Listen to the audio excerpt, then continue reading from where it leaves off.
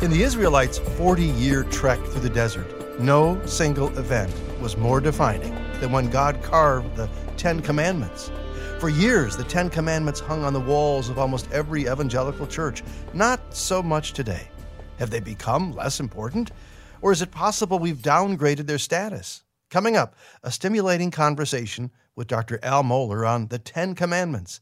This is The Land and the Book with Dr. Charlie Dyer, Middle East scholar and author, conference speaker, and a guy that has never grown tired of learning from the land of Israel. I'm John Gager. Good to connect with you, Charlie.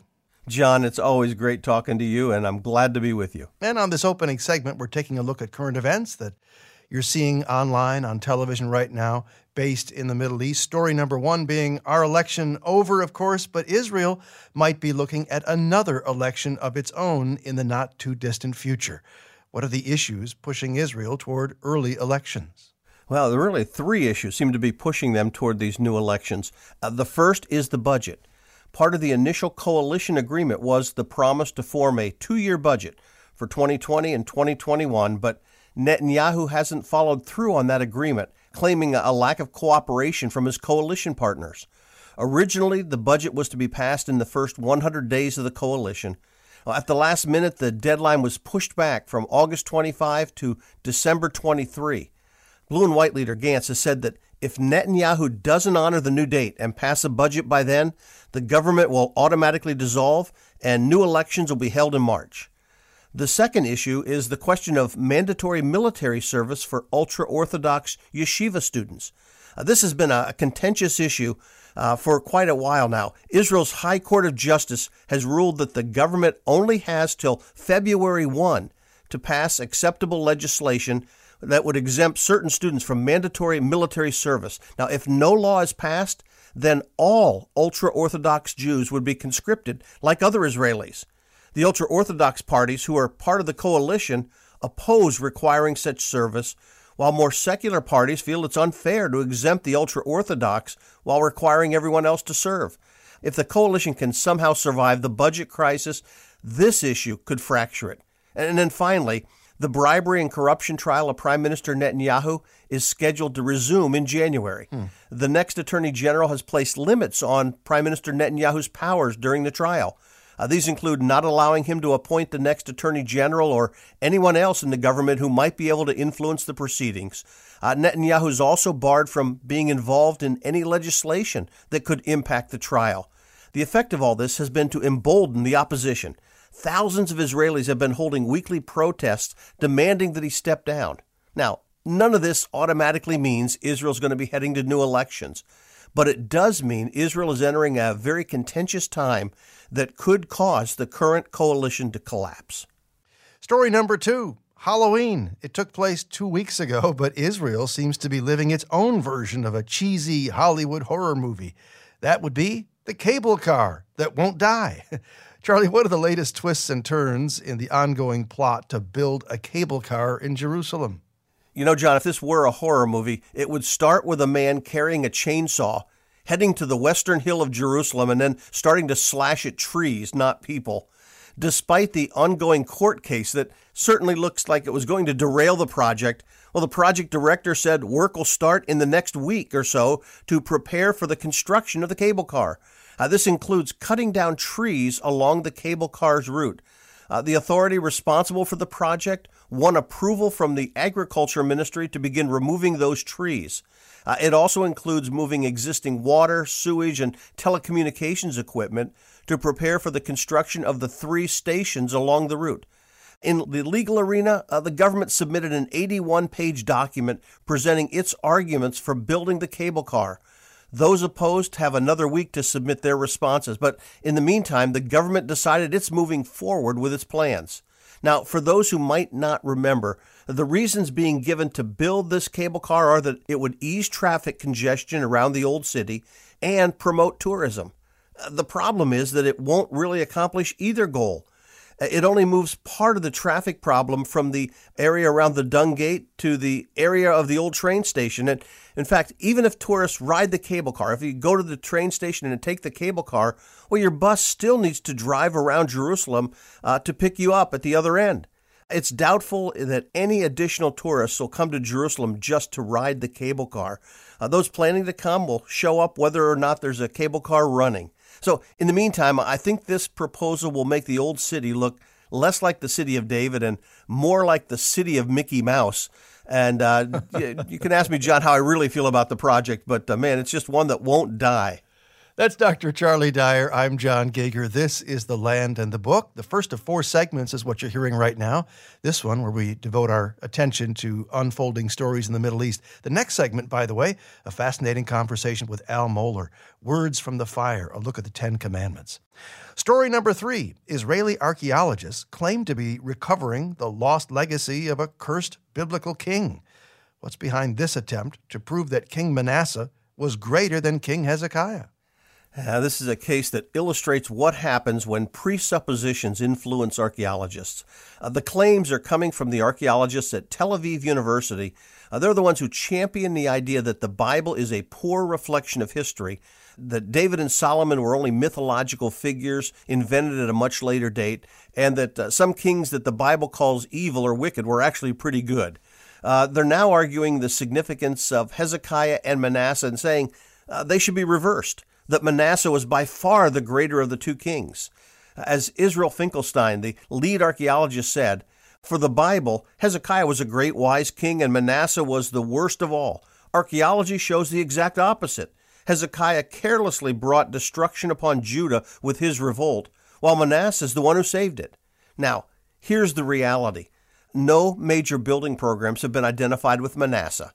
But the Bible and archaeology both agree when they describe Hezekiah constructing, the Pool of Siloam, digging Hezekiah's tunnel to bring the water there from the Gihon spring. They also agree in describing the wall built around the western hill that tripled the size of the walled city of Jerusalem. 2 items in this report, John, show the presuppositions of the archaeologists. First, they claim that Hezekiah, as they said it, carelessly brought destruction upon Judah with his revolt. And then they note that under Hezekiah, Jerusalem barely escaped destruction. In fact, they added after it, it's not clear how they did that. Well, they've taken a purely secular view of history. It disregards all the biblical evidence. The Bible clearly says Jerusalem was spared because the angel of the Lord came and killed 185,000 Assyrian soldiers in response to Hezekiah's prayer. The Bible does present Hezekiah's flaws and failures, but it still says there was no king like him among all the kings of Judah, either before him or after him. He held fast to the Lord and did not cease to follow him. In contrast, it was Manasseh who did evil in the eyes of the Lord. He reinstituted the idolatrous practices that Hezekiah had stamped out. He offered one of his own children as a human sacrifice. God ultimately announced Judah would be destroyed by Babylon because of all the evil things Manasseh did. So here's that question. Archaeology shows an invasion of Judah in the time of Hezekiah. The nation was decimated militarily, but ultimately spared by God. And the peace that Hezekiah helped secure brought about some degree of quiet and prosperity during the reign of Manasseh.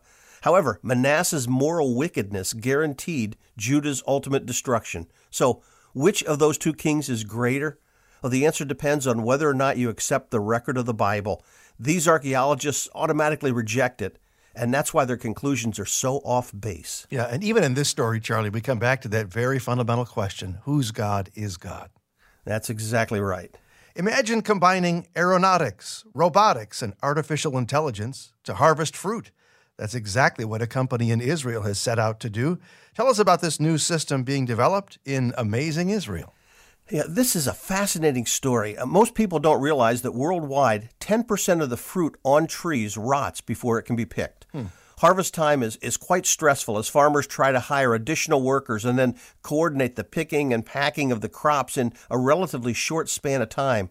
And that's where Tevel Aerobotics Technologies comes in.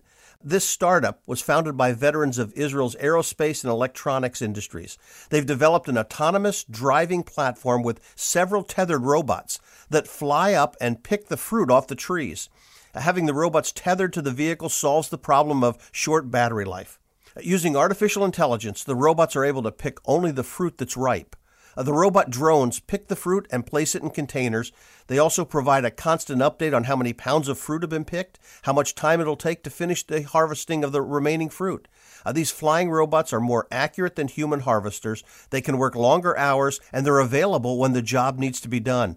The system's still in the testing phases, but the company hopes to introduce it to the global market shortly. A 21st century way to pick fruit. It sure sounds like the kind of innovation that we come to expect from Amazing Israel. And that's a look at current events. Thank you, Charlie. A full program yet ahead. Al Mohler looking at words from the fire, a conversation about the Ten Commandments, your questions, Charlie's answers, plus a devotional all ahead on The Land and the Book.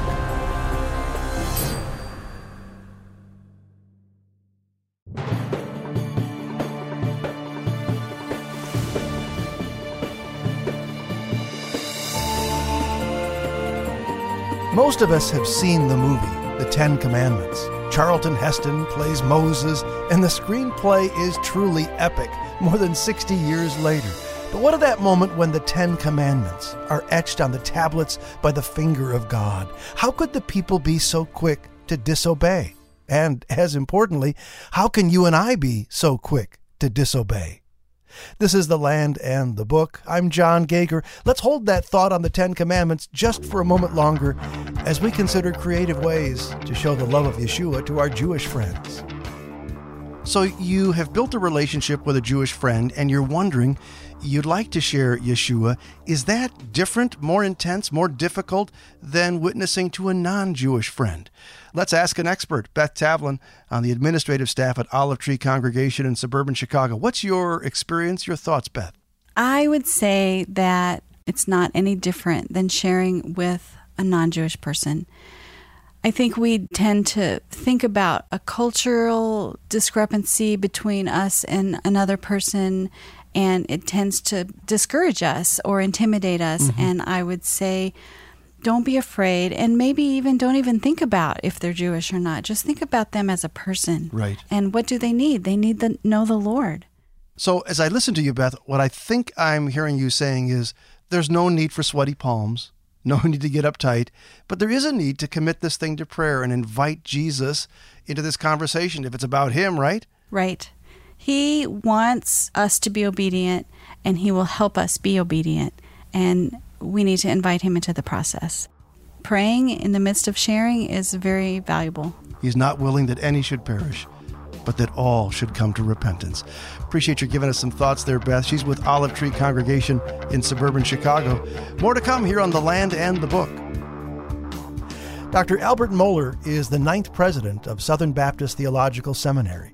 Considered a leader among American evangelicals by Time and Christianity Today magazines, Dr. Mohler hosts 2 programs, The Briefing, a daily analysis of news and events from a Christian worldview, and Thinking in Public, a series of conversations with the day's leading thinkers.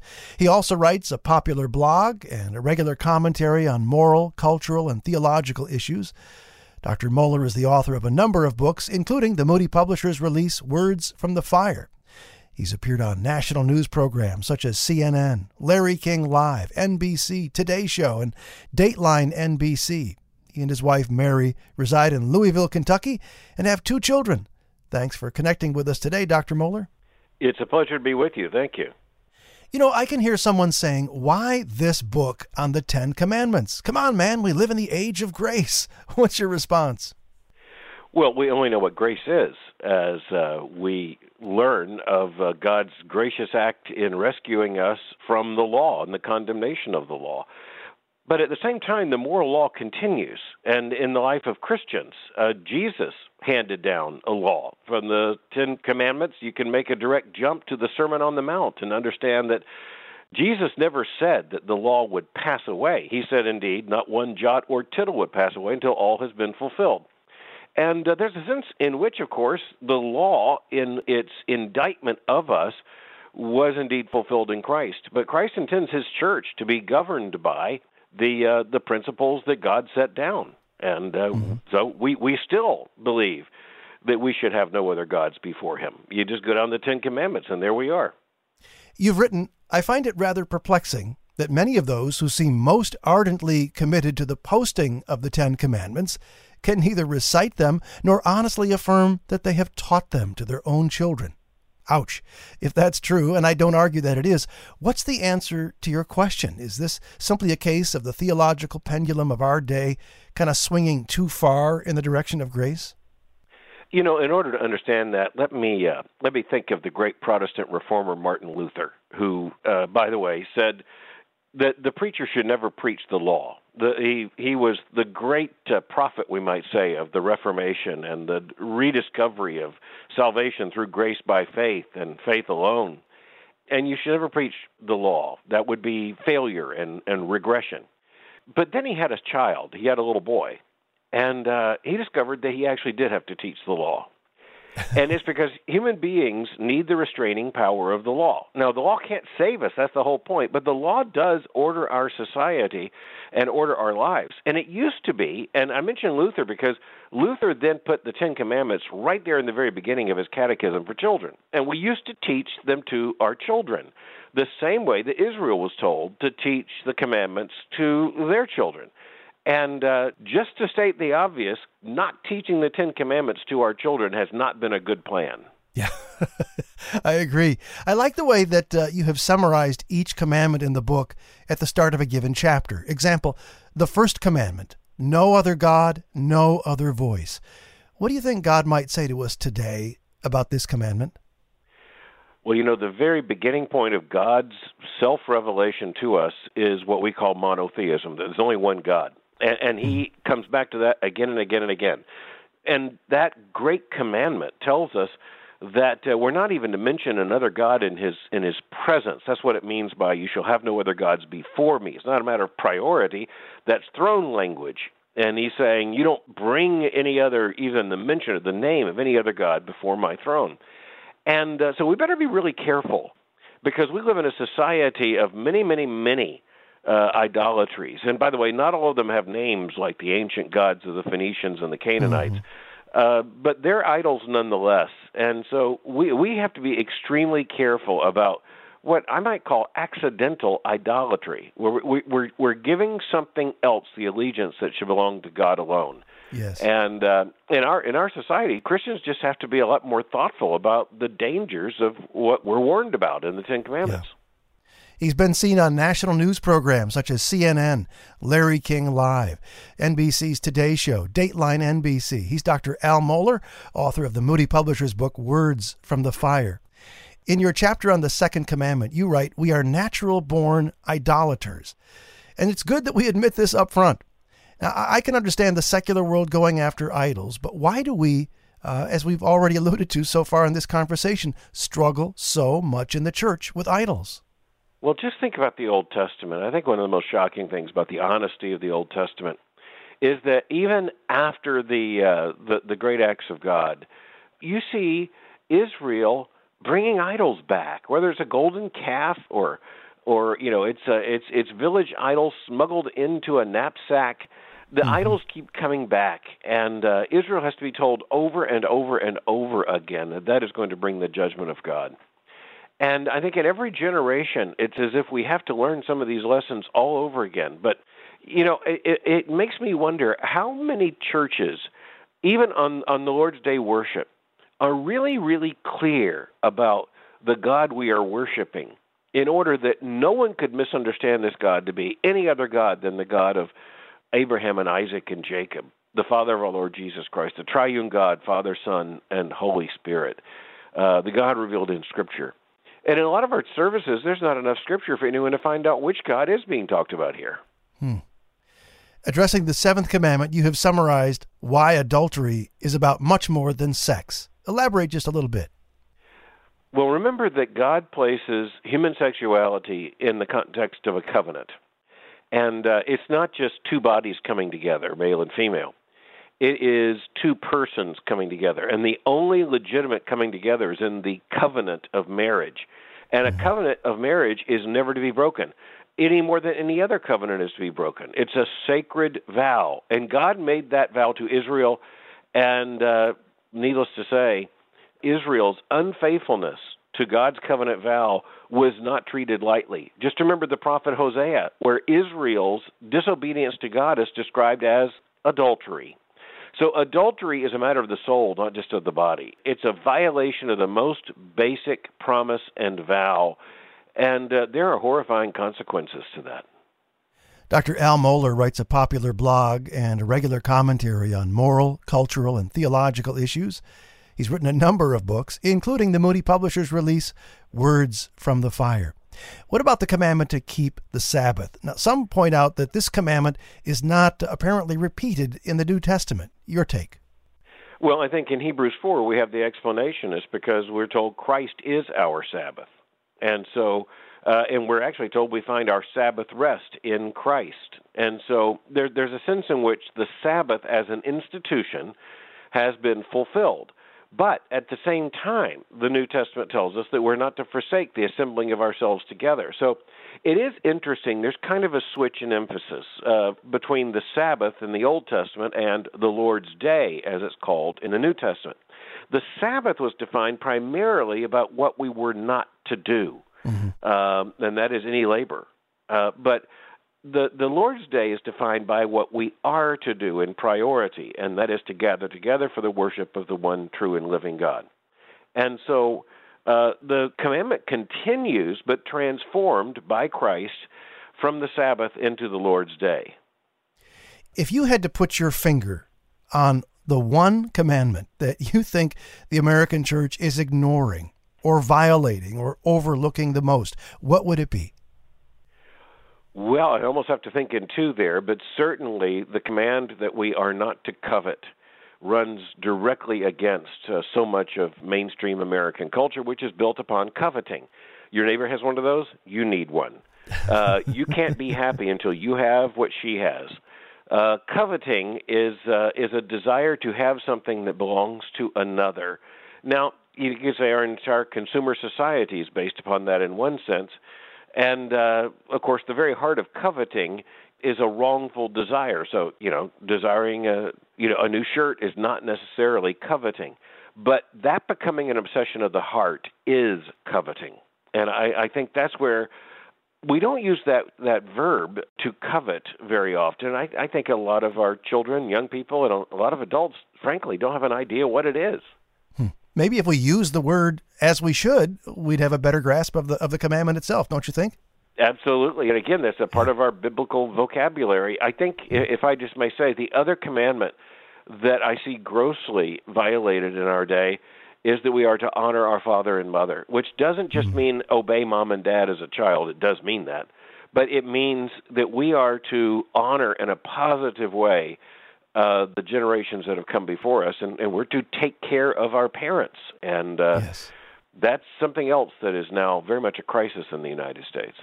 We're talking today with Dr. Albert Mohler, president of Southern Baptist Theological Seminary. Our focus, Words from the Fire, hearing the voice of God in the Ten Commandments. What do you think it would take in Christian circles for us to return to a proper sense of the elevated position the Ten Commandments deserve? Well, I think from time to time they need to be read in our worship. They certainly need to be taught to our children. And, if you walked into a lot of church buildings, Protestant gospel church buildings in, say, the 19th century, then you would have seen usually the Apostles' Creed and the Ten Commandments emblazoned on a wall. And therefore the entire congregation to see. I was just recently, pre-COVID, at the church, St. Mary Walnut, there in London, where John Newton, the author of Amazing Grace, was pastor. And right there as the congregation sat were these two giant calligraphy plaques on the wall behind the pulpit, the Apostles' Creed and the Ten Commandments. Very, very Protestant, holding it up for everyone to see. Well, what would it take, if it's possible, for our culture at large to regain at least a token respect for the Ten Commandments? What would even interest them at this point, or are we too far down the river? I think we have to start with the church, first of all, with Christian parents teaching their children and with Christian churches teaching their people. And then we can try to help our society understand that there has to be something behind our law. I mean, when our law says murder is homicide and is a crime, well, where does that come from? Why is it a crime? Yes. Why is stealing a crime? Why do we have a basis of law? How is it that the law shows up written on human hearts culture by culture, country by country, generation by generation. We're living in a society that wants to exist only by positive law, that is, human law that is constructed according to human wisdom. But there are severe limits to positive law trying to be established on a cloud. It has to be established on something absolute, and the absolute is God's law.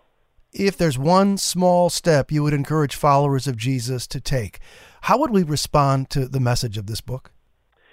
By preaching the Ten Commandments, loving the Ten Commandments, learning the Ten Commandments, and incorporating them into our thinking, what we rightly call our worldview.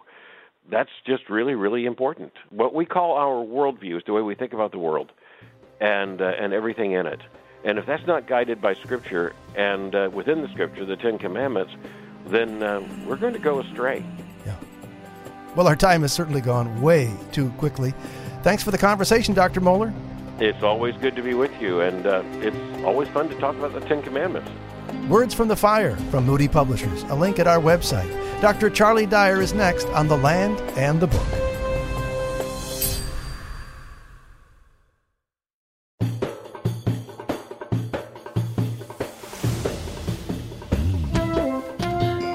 Some of us are just born curious. If you're curious, you ask questions. Charlie, I have a confession. When our kids were in high school, they began to get irritated by my many, many incessant questions. In fact, one of them finally said to me, "Dad, do you have to ask so many questions?" But I don't think asking questions is a bad thing, is it? No, in fact, it's quite the opposite. It's very good. And I suspect as your kids got older, they recognized the importance of those questions that you asked and probably are following in your footsteps. I bet they might just be. Well, your questions are what this segment is about on The Land and the Book. Dr. Charlie Dyer, a former pastor, a former seminary professor, now with us on The Land and the Book, is glad to take those questions anytime. And we'll start with Victoria's. She says, being that I'm a Gentile who reads both the Old Testament and the New Testament, how do I know which Old Testament verses apply to me? In other words, when it says, for instance, in Isaiah 40, he gives strength to the weary and increases the power of the weak. How do I know this is for me as a Gentile? Or let's go to Jeremiah 29. It says, for I know the plans I have for you, declares the Lord, plans to prosper you and not to harm you. How do I know as a Christian that the Lord would imply that this is true for me? Well, it's a great question. In fact, as a teacher, I love those kind of questions because that's what forces us into the text. Now, I start by looking at the specific context of the passage. To whom was it spoken and what were the specific historical circumstances? For example, Jeremiah 29:11, that was spoken by God to the Jewish exiles in Babylon. In the previous verse, God told them they would be there for 70 years before being allowed to return home from exile. But then God promises that he does have a future for them and that they will be allowed to return home once the time of exile is over. So verse 11 is a wonderful promise, but I'm not sure if we want to take it as a direct application to our lives unless we're prepared to go into some time of trouble for 70 years first. That leads to the main way we can use the Old Testament. I think we first need to understand the verse in context, know what's being said, to whom it's being said, and then look for the universal principle from the verse. What does it say that was true back then, but that is also true today? We're not under the Mosaic law in the sense that we need to follow the dietary laws or offer animal sacrifices, but we can still learn a great deal from the Old Testament. For example, Leviticus teaches us about God's holiness, and Numbers gives practical examples of sins to avoid and how to stand for God. So look for the overarching principles that are taught in the text and that are still true for today. And in that sense, it is good to read the Old Testament and find those principles because God has something in there for us today. This is The Land and the Book. I'm John Gager with our host, Dr. Charlie Dyer. Your questions are welcome anytime at The Land and the Book at moody.edu. Jim wants to know, could you please give a quick tutorial on the term Palestine and the Palestinians? How did that term arise? Has it morphed in meaning? And Palestinians, of course, are claiming the land because they say it's theirs. But was it ever truly their land? Yeah, that's a great question, so let me try and follow through. Originally, the term Palestine was coined by Hadrian, after the Second Jewish Revolt against Rome, 100 years after the time of Jesus. He wanted to wipe out all Jewish aspects of the land, so he changed the name of the capital city from Jerusalem to Aelia Capitolina. He changed the name of the country from Judea to Palestina, which really meant Philistine land. He was naming it after the people group that had disappeared from history by that time. The name Palestine in this sense was primarily a geographical designation, and it stuck. If you read the accounts of travelers in the 1700s and 1800s, they said they were in Palestine. In fact, the major Jewish newspaper in Jerusalem, it's today called the Jerusalem Post, but back then it was called the Palestine Post, referring to the land area, not to a specific people group.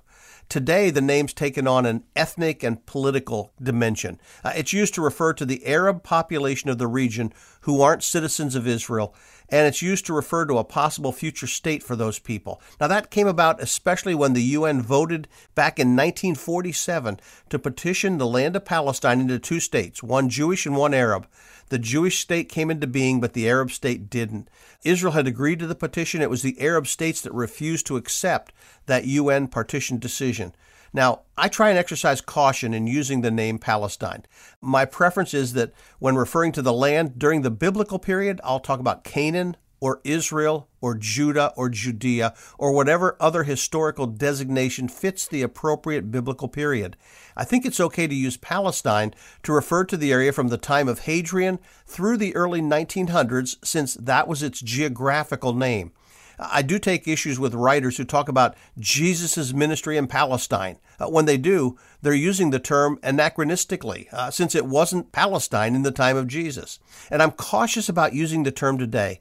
There is currently not a country of Palestine.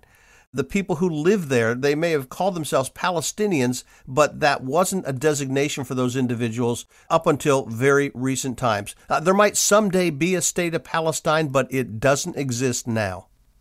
Alan and Esther Baldwin write, "My wife and I love to listen to your radio program on the internet, and Revelation chapters 21 and 22 refer to the nations. In Revelation 21, verses 24 and 26, the text refers to the nations as going in and out of the New Jerusalem. So who are the nations in the new heaven and the new earth?" Yeah, we're not directly told who those nations are, though I think it's referring to the redeemed of all ages. The word for nations is ethnos, and it doesn't refer to nations in the sense we normally use that word today. It refers to different ethnic and racial groups. What we do know is that there will be positions of power given to redeemed individuals as part of their reward for having faithfully served the Lord. So I believe the verse is probably referring to those followers of Jesus. Now, the real question, will we be able to leave the New Jerusalem to travel on the new earth? Well, we're not told, but I'm assuming from that verse that we will. In essence, the new earth will be all that God intended his original creation to be. So we'll likely have access to this earthly paradise that he'll create. But again, there is so much we're not told, but I do know this. We'll definitely be surprised when we finally see everything God has prepared for his children, including our dwelling in the New Jerusalem and the new earth that he has created. I love these questions we're entertaining today on the land and the book. Like this one from Danny. He says, "I was doing some study on the judgment seat of Christ and came across an article that stated only believers since the day of Pentecost will be judged at the Bema judgment. What is your viewpoint of what the Bible says on this topic? Will all believers before and after Jesus be present?" Yeah, well, the judgment seat described by Paul is actually mentioned in three passages. It's Romans 14, and in 1 Corinthians 3 and 4, and 2 Corinthians 5. And Paul says in those passages, we will all stand before God's Bema seat to give an account of what we've done, and that God will test the quality of each man's works.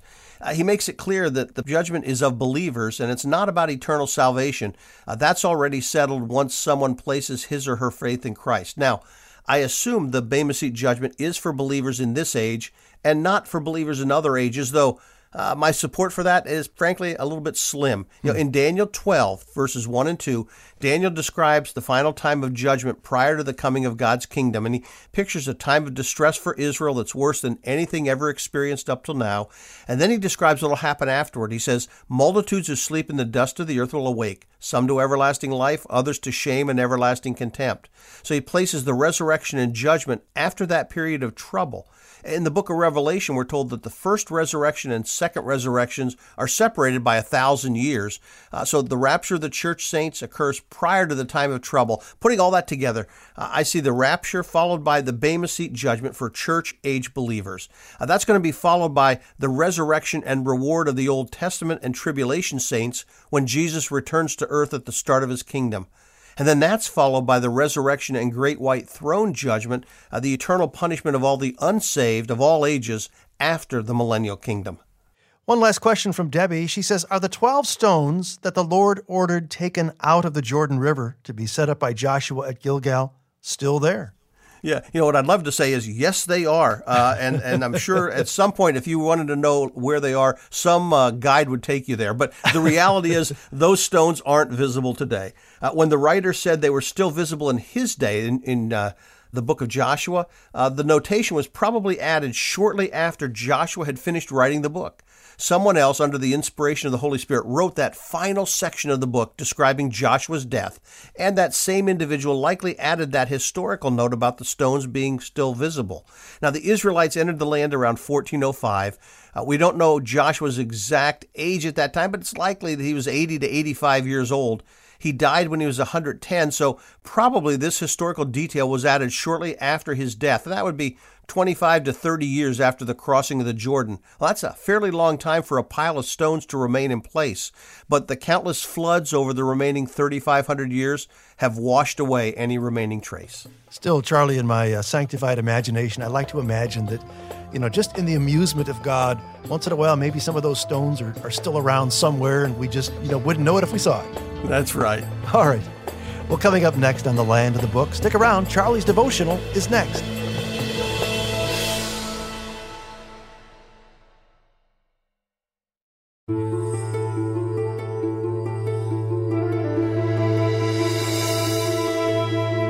Thanks for joining us on this edition of The Land and the Book. I'm John Gager, and got a question for you. What would you guess is the typical tourist's very favorite spot on a trip to Israel? We're about to find out in Charlie Dyer's devotional coming up. First, though, this Holy Land experience from someone who has been to Israel and shares this perspective with you and me right now. To see the nomads, the Bedouins, they have now settled down, but their life is not a whole lot easier than it was back 2,000 years. The women are still weaving goat's hair for their tents. They still sleep on the ground on mats. Yes, a water truck comes and brings water to the goats and sheep, but other than that, their lifestyle really has not changed. And to have that visual of how our spiritual ancestors had lived, it took almost their entire energy just to live. We have too many switches and buttons and gadgets that we can make ourselves warm, make ourselves cold, make ourselves something to eat or drink. And that whole Bedouin lifestyle is overwhelming to even think about. It's a scene in the New Testament that has me wondering sometimes. I try and process all that happened in the 17th chapter of Matthew. But with that, I'm going to turn things over to you, Charlie, and get your perspective on the Transfiguration. Ask the typical tourist to name his or her favorite spot on a trip to Israel, and the results are fairly predictable. The Sea of Galilee, Capernaum, the Mount of Beatitudes, the Mount of Olives, the Garden of Gethsemane, the Garden Tomb. The sites on tourists' top 10 list usually have two things in common. First, most are connected in some way with the life of Jesus. And second, they're not totally obscured by a church or a religious shrine. The sites preserve some sense of what it might have looked like when the events of the Bible took place there. And that's why we're standing today at the far northern edge of Israel on the Golan Heights. We've come here for a panoramic view of Mount Hermon, which is a likely candidate for the Mount of Transfiguration. Mount Hermon is not the traditional site of the Mount of Transfiguration. That honor belongs to Mount Tabor. But while Mount Tabor is majestic in its own right, it was several centuries before church tradition associated it with the Mount of Transfiguration. And that brings us back to Mount Hermon. At the base of Mount Hermon is where the city of Caesarea Philippi stood. In Matthew and Mark, the Transfiguration is said to take place 6 days after Peter's amazing confession at Caesarea Philippi. Luke says the event happened about 8 days later. While some see that as an error in the Bible, John MacArthur doesn't believe it's a contradiction at all. He says Luke merely bookended the 6 days by adding the day Peter made his confession as well as the actual day of the Transfiguration.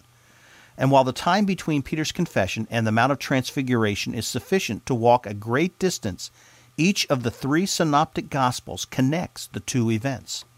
Luke says the Transfiguration took place on a mountain, but Matthew and Mark both add that it was a high mountain. So how high are the mountains in the area? Well, while Mount Tabor rises to a respectable 1,850 feet, Mount Hermon at over 9,000 feet towers above every other mountain in Israel. On a clear day, Mount Hermon can be seen from the Sea of Galilee, 40 miles away. That's a high mountain. Imagine being one of the 3 disciples up on the mountain with Jesus. It sounds exciting, special, like a once-in-a-lifetime opportunity, but that's looking at it after the fact. Frankly, the 3 disciples were worn out and tired. Luke delicately puts it this way. As the Transfiguration began, the 3 disciples were very sleepy. I suspect they had started to nod off and were roused back to consciousness when they somehow realized Jesus was talking with some visitors. The first thing they noticed as they awakened was the remarkable change in Jesus' appearance. Matthew says his face shone like the sun, while his clothes became as white as the light. Mark said his clothing was dazzling white, whiter than anyone in the world could bleach them. Luke said his face changed and his clothes became as bright as a flash of lightning. The writers are struggling to find illustrations that describe what the disciples saw. Staring at Jesus was like trying to look directly into the sun. He was totally engulfed by a brightness radiating from within that was blinding in its brilliance. These disciples caught a glimpse of Jesus in all his heavenly glory. The same glory Jesus later said the world will someday see at his second coming.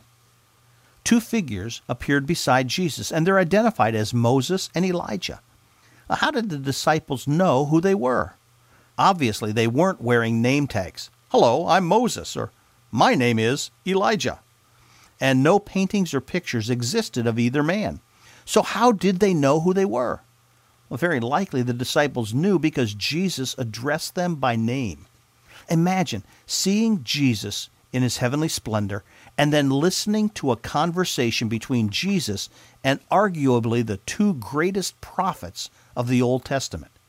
And what were they talking about? Luke says they spoke about his departure, which he was about to bring to fulfillment at Jerusalem. The focus of the conversation was the coming crucifixion, Jesus' death in Jerusalem to pay for the sins of the world.